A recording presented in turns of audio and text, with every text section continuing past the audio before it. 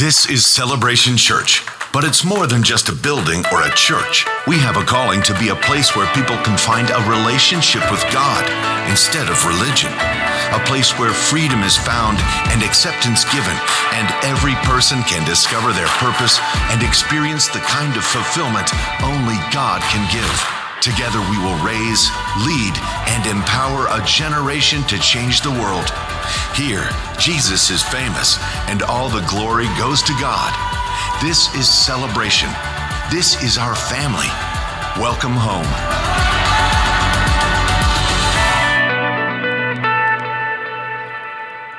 Good morning. Welcome to Celebration Church. Let's all stand together in the house this morning and recite.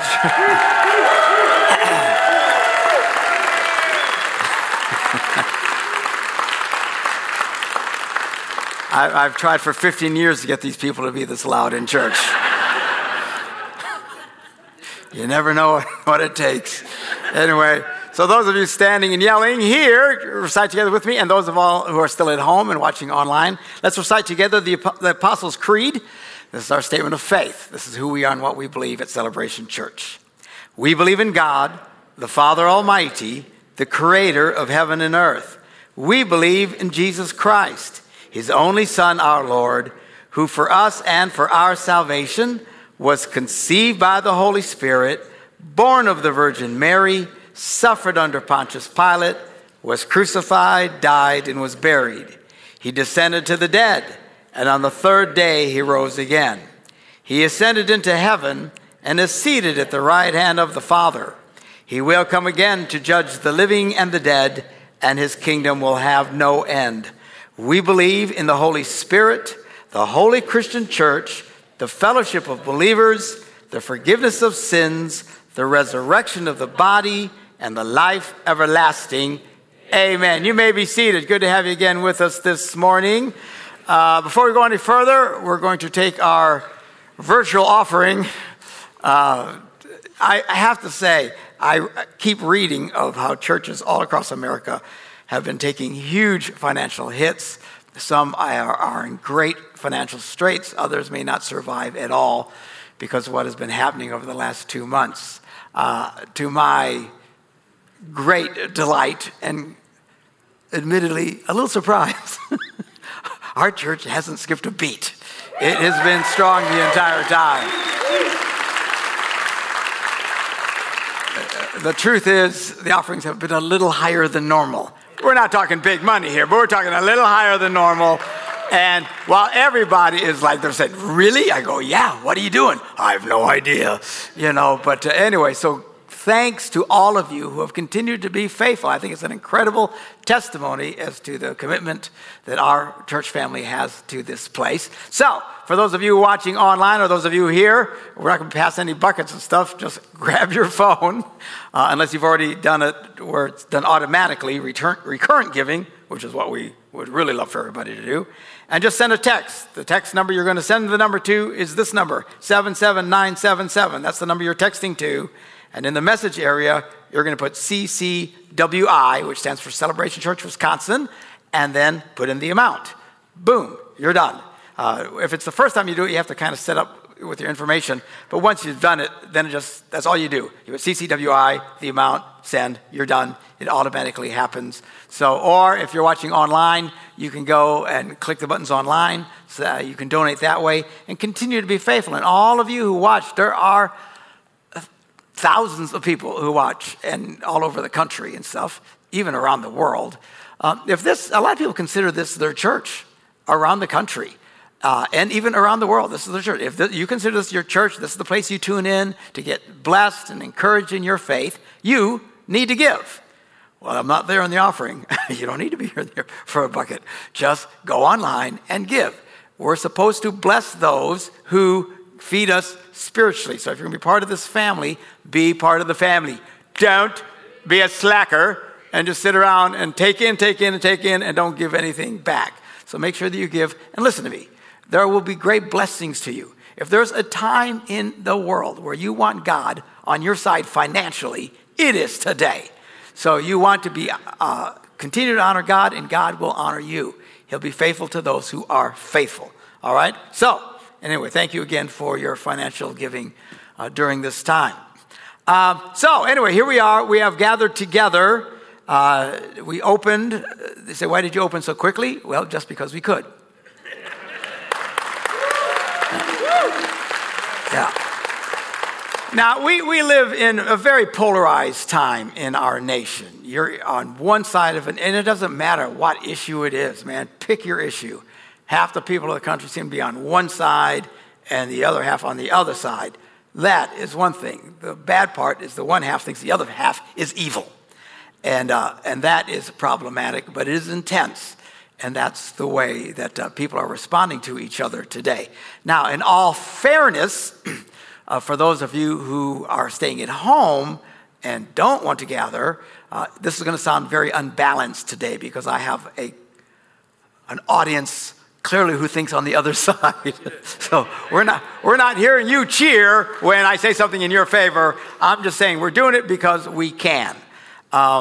It's not as simple as, those of us who have been against all of these harsh lockdowns have looked at the other side in very evil terms, called them Nazis, fascists, communists, whatever. And those on the other side who see us all gathering say, you just want people to die. I don't think either side is really an accurate portrayal of the other. And we certainly don't want people to die. There are those of us on one side who, and clearly you all know where I am, I'm on that side. So what? Look at this church has always been about putting people together who don't agree about things. You don't have to agree. Man, there's lots of us here who don't agree about a great many things. You can be a complete right-wing psychotic person in this church, and we love you. You can be a complete left-wing wacko, and we love you. It doesn't matter. And I think people would testify to that here. We've never made that a standard. Say, well, you have your opinion. Yeah, you're going to hear my opinion. It's just my opinion. I think I've always been careful to teach you what the Bible says and then what Marky thinks. There's a different thing. Right? Have I not done this? I've always done this. Now, personally, I think all of you should agree with what Marky thinks. I always have. But I'm well aware that not everybody thinks the way I think. My wife doesn't even agree with everything I think, which is horrifying to me. But it is what it is. Life is just the way that is. So I'm not going to hold back. I'm not going to be plastic or phony to you. And I'm pretty easy to read. It doesn't mean anything. I'm just telling you what I think. So people are on different sides of this issue, and I get it. If you are concerned about gathering together with people, continue to do what you're doing, which is staying home. And I have to say, the vast majority of people in Celebration Church this morning have stayed home. You're just hearing really loud people this morning. It sounds like there's 2,000 in here. There's not. It would be nice, but it's not. So most of you are staying home. Fine. No guilt, no condemnation. We do not hate you in any way, shape, or form. It is what it is. And I hope you don't think that way towards us. I know a lot of people are fearful that this allowing people to gather together is going to spread this disease. We shall see. In other states, that has not been the case. I don't think it will happen here, but I could be wrong. I've been wrong more than once in my life. And if it gets out of hand, we will deal with it. My personal opinion is I think those people are fearful, not that more people will get sick, but that it won't spread, and they're afraid of that because then it will prove all of this has been unnecessary. That's been my personal viewpoint from the get-go. But I've just been following the rules like everybody else. And what did they say when we couldn't do it? We just kept doing it like we've been doing. I've been doing this here every Sunday for the last 2 months. I've had an audience of one, and that's fine. And obviously, I like a little more feedback. But it's not going to matter. If nobody can be here, everybody can be here, great, fine. We're going to continue to do whatever it is that we do. Now, there has been a great deal of debate about how we should proceed, even among my staff, and there's been some tense moments because I get angry very easily, contrary to what the scriptures say. And there's what Marky does, okay?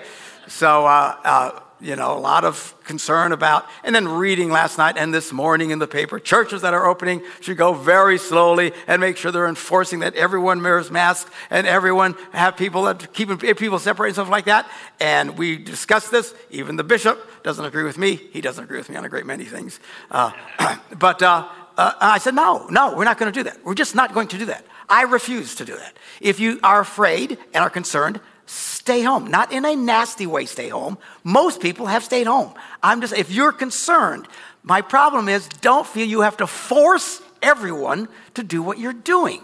You say, well, the CDC recommends. Well, you know what a recommendation is? It's a recommendation. I recommend you all be in church every Sunday.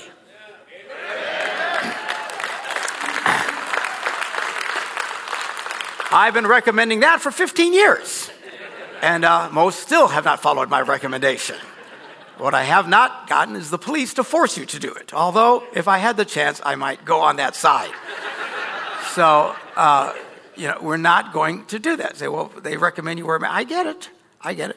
Well, we need policies. We're not going to have any policies. If at this point you do not know what the rules are, you have been living under a rock in Afghanistan.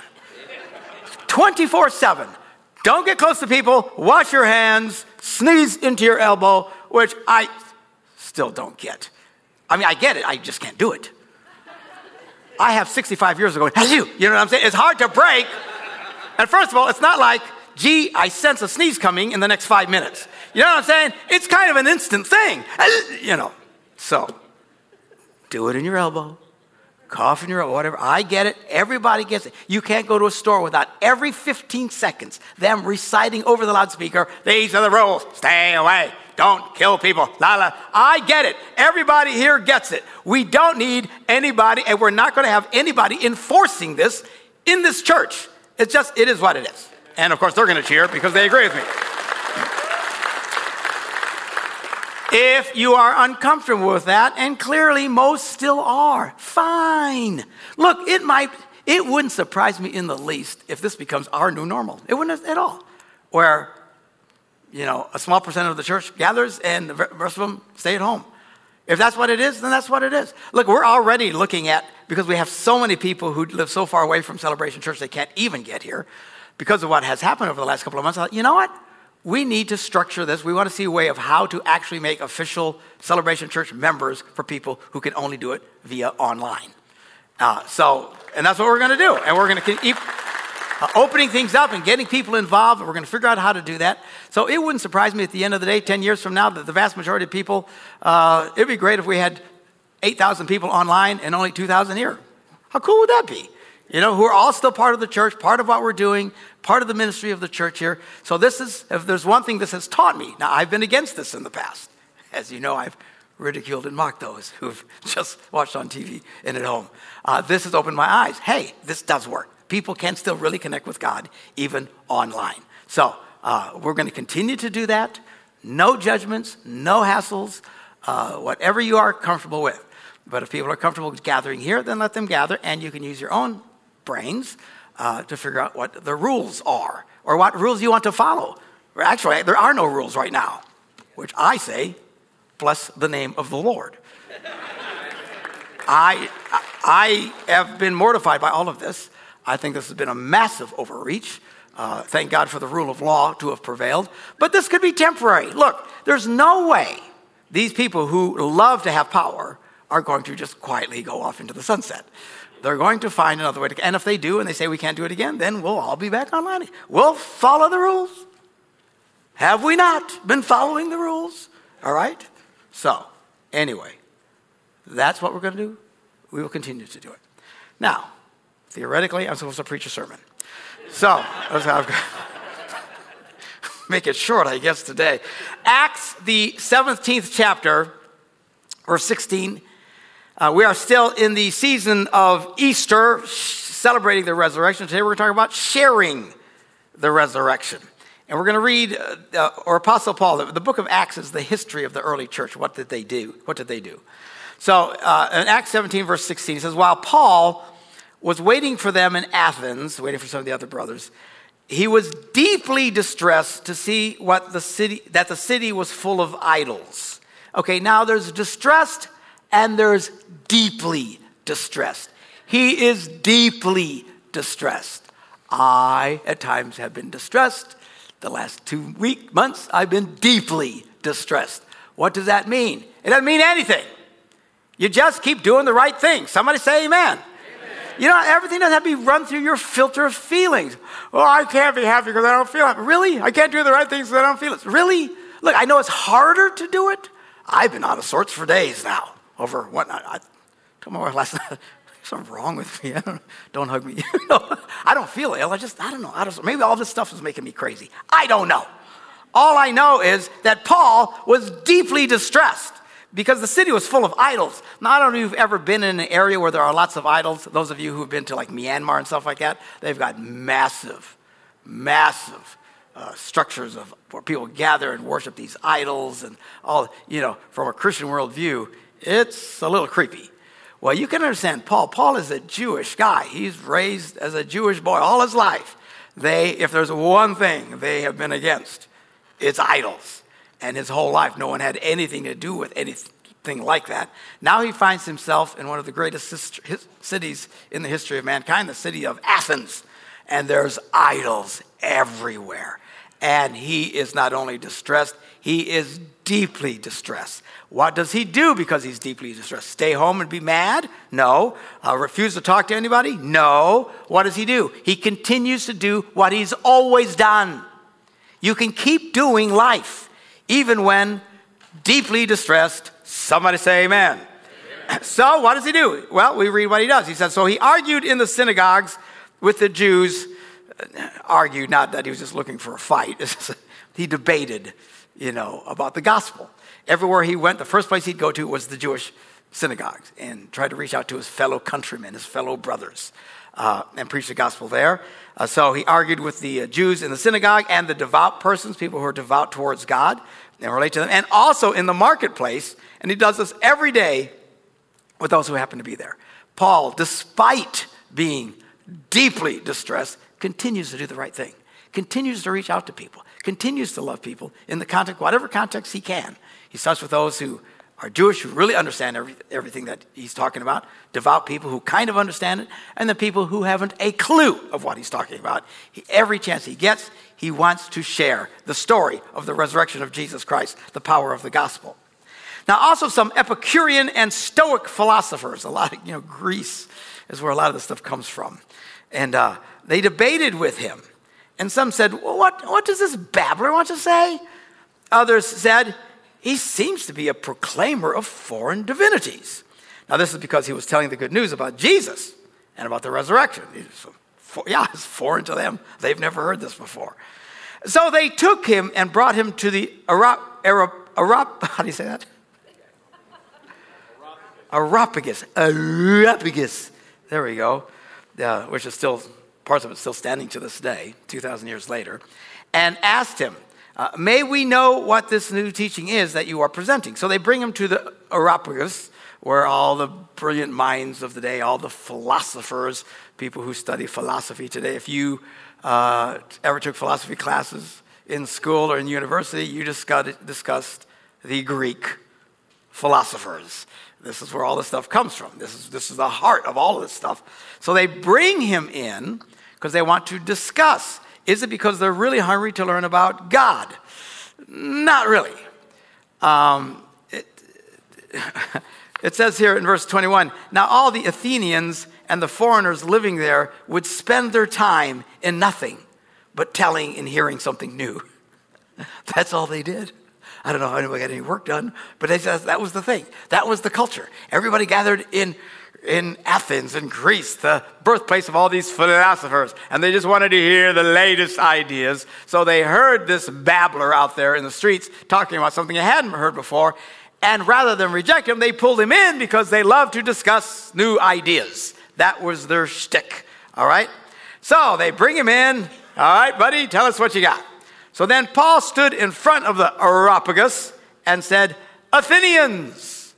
Now, remember, he is what? Deeply distressed. He's kind of ticked at all of this stuff. It's driving him crazy. And he is now on the stage of the center of paganism in the world, that in Rome.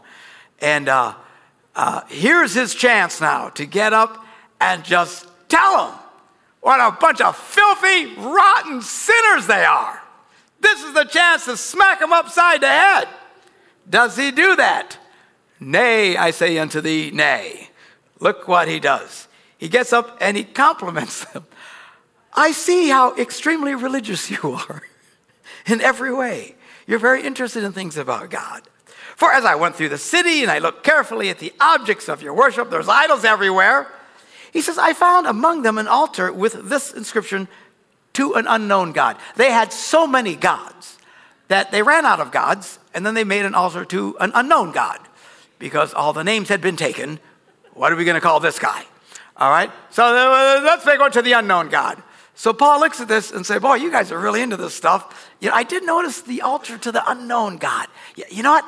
He says, that's what I want to talk to you about today, about the unknown God. What therefore you worship as unknown, this I proclaim to you. So he starts a point of reference, something they could relate to, something they can understand. All right, now it's really important to understand this. Don't just be mean to people and yell at people and try and shove the Bible down people's throats. That's not what he's doing. So Paul was always quoting the Bible. He was always quoting the Bible to who? To the Jews who knew the scriptures, right? They got it. You open up your Bible and read. Now, it says here, John 3:16. By the way, if you quote number Bible verses to people, they have no idea what you're talking about. They don't know what. Now, it used to be, America used to be a very biblically literate country. It used to people would understand it. It used to be that you would, be able to just quote Bible verses to people and it would be familiar to them. And that's fine. That was kind of the world that Paul did to the Jewish people, kind of like it used to be in America. Well, today it's not like that anymore, and it certainly wasn't there. And he doesn't do that to them. He's not throwing. Now, he's teaching them truth, as we'll see here, but he's not throwing verses at them that they don't understand. All right? So I'm going to proclaim this unknown God to you. Now, the God who made the world and everything in it, he who is Lord of heaven and earth, does not live in shrines made with human hands, nor is he served by human hands as though he needed anything, since he himself gives to all mortals life and breath and things. So he's challenging them. The God who made all this doesn't need you to, because what they would do is they would have these idols and they would bring food to the idols. They still do this in these countries. And they, of course, the idols can't eat them, but they do it nonetheless. They do all this stuff. They come sacrifice to these idols. And he says, this unknown God, he doesn't need that. Besides, he's the one who made everything. He says, from one ancestor, which would be Adam, right? He made all nations to inhabit the whole earth, and he allotted the times of their existence and the boundaries of the places where they would live. He set up the world, is basically what he's saying. So they would search for God and perhaps grope for him and find him, though indeed he's not far from each of us. Now, he's really saying, God isn't far from you. And here's the problem with sometimes if you go after people who are non-religious or people who are really anti-religious, stuff like that, we want to let them know how far away they are from God. Paul doesn't do that. He's saying, look, God is close to everybody if you'll just reach out to him. But there's that deeply distressed part of us that sometimes just wants to smack people. And we shouldn't be smacking people. All right? And then he says this to them. For, quote, in him we live and move and have our being. Now, this is a verse that is quoted often in sermons and in songs, a lot of songs when I was growing up. And in him we live and move. Anybody remember that song? Yeah. You know what? That's not the Bible. He's quoting from the pagans. This is talking, if you look it up historically, this is what they said about Zeus. Of course, we take it and we use it. Of course we can, because the true God, we do have our being from him. But he says, in him we live and move and have our being, which is what they were used to hearing about Zeus. And even as some of your own poets have said, for we too are his offspring. He's taking not verses from the Bible, which they don't understand. He finds a portion of poetry that they do understand. It'd be like, I don't know what, I'm so culturally irrelevant today. I have no idea what's going on. I don't even know who some of these pop stars are anymore. Seriously, I read these things. I don't get it. Who's that chick that did the Super Bowl a few years ago, saying I kissed a girl. What's her name? Katy Perry. So I'm at somebody's house here in Green Bay, and we're celebrating their birthday. I get a phone call. I step outside, and this guy says, "Hi, this is so-and-so. I'm Katy Perry's dad. And I just wanted to call you and say, man, I love your stuff. We love watching it." So he's going on and on. He says, listen, if you ever want to see Katy, give me a call. I can get you, tickets and maybe take you backstage to meet her and stuff like that. And I said, man, well, thanks. I really appreciate it. That was nice, right? That's a nice thing for somebody to say. I hung up and I walked in and they looked at me. I says, Katy Perry's dad just called me. And he said, really? I said, yeah. Who's Katy Perry? I had no idea. I didn't know what they were talking about. Well, that's how clueless I am. So I can't even come up with an example of what you could, the best I could do is quoting a Beatles song, like quoting the Beatles said, all you need is love, right? And most people in that area, some of you geezers out there like me, we go, oh yeah, all we need is love. And then using that to talk about how we need the love of God. Do you see what I'm saying? I don't know how you go from I kissed a girl to that. I don't know, but I'm just saying that you look for something. You try and find something relevant that people can relate to and understand. And this is exactly what Paul does. So, since this poet says we too are his offspring, and they all knew this, he said, well, since we're God's offspring, so he uses that as a launching point. He said, we ought not to think that the deity is like gold or silver or stone, because we're not that, right? An image formed by the art and imagination of mortals. While God has overlooked the times of human ignorance, now he commands all people everywhere to repent. So he's saying, look, God loves you where you're at. He understands where you're at, but he's calling you to something different. He wants you to go a new direction, which is what repent means. It means to do a 180, turn and go another direction. So again, he could have easily just slammed them for being ignorant and praying to a bunch of rocks and stones. He doesn't do that. He says, I get it, but God is calling people now to repent because he has fixed a day on which he will have the world judged in righteousness by a man, talking about Jesus, whom he has appointed. And, it's about this far in every sermon I get a frog. We were up north yesterday. There's frogs everywhere up there. I must have brought one home with me. I got to quit going up north. Anyway, I love it in Wisconsin. You don't add the H. It's just up north. All right. So anyway, where was I? Of this he has given assurance by all by raising him, talking about this man, Jesus, from the dead. Now when they heard of the resurrection of the dead, some scoffed. Others said, I'd like to hear more about this. So you got two different responses here. One is, you're an idiot. And they had nothing to do with it. The other response was, I'd like to know more. And then the third response, in verse 34, but some of them joined with Paul and became believers, including Dionysius, who was an Areopagite. In other words, he's actually an official member of the Areopagus. So he's a power player. So one of these major power players becomes a believer in Jesus. And a woman named Damaris and others with him. So you get the three responses, and you're going to find that in your life. You're going to find when you get a chance to share your faith, one, either people are just going to reject it. Probably most people will reject it. It is what it is. Or some will, I'd like to learn more. In which case, give them time to process. Some people need time to process stuff, which is fine. And then some will actually respond to the message and become believers.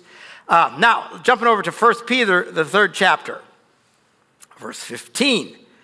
He says, but in your hearts, revere Christ as Lord. And then this phrase, which is the point of our message today, always be prepared to give an answer to everyone who asks you to give the reason for the hope that you have. Are you able to do that? Do you have an answer to people? When people ask you, why do you believe what you believe?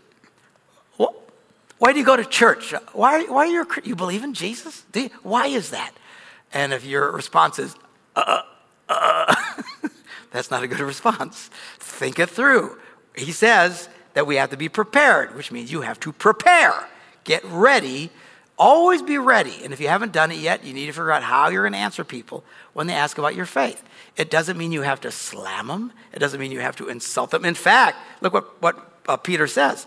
Always be ready to give an answer, but do this with gentleness and respect. And that's a challenge, because oftentimes if you're sharing with someone who doesn't understand faith, they're probably going to look at life totally different than you. They might vote totally different than you. They might have opinions totally different than you. They might be wearing a mask when you're not wearing a mask. Whatever the deal is, it's fine.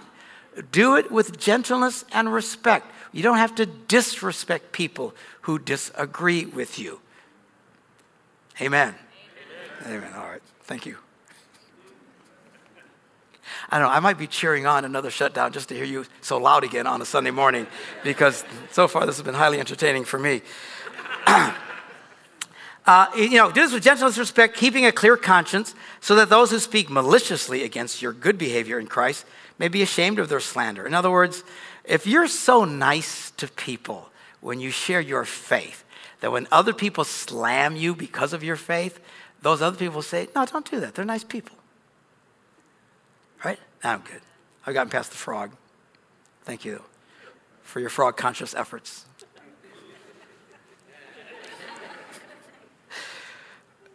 So do it nice, so that when people slander you, others will say, no, they're good people. We should be known as the people of love, even when we disagree with people, right?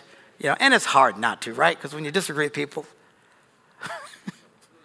my first impulse is to punch him in the face. I'm just telling you, it is what it is. But I have to say, stop, and realize I need to love people. For it is better, if it is God's will, to suffer for doing good than for doing evil. For Christ also suffered once for sins, the righteous for the unrighteous, to bring you to God. He was put to death in the body, but made alive in the spirit. Our calling is to share the good news of the resurrection with the world around us. And as we learn in today's lesson, to do it in a way that is respectful of those and conscious of who it is that you're talking to, which is important. As a public speaker, and I speak all over the world, one of the keys to being able to do this is to know your audience. Know the people that you're talking to. Understand who it is. My presentation is different when I'm in front of a bunch of lovely heathens than when I'm in front of a bunch of, mixed color audiences full of blacks and Puerto Ricans. My favorite audience, by the way, because they go nuts, and we go back and forth. The amen. Yeah, come on, tell like it is. Woo! I go nuts. I don't do that in front of a bunch of lawyers. Come on, woo! Somebody respond. So be aware of who you're talking to. Keep in mind, be gentle, respectful to them, but nonetheless, always be ready to give an answer for why you believe what you believe.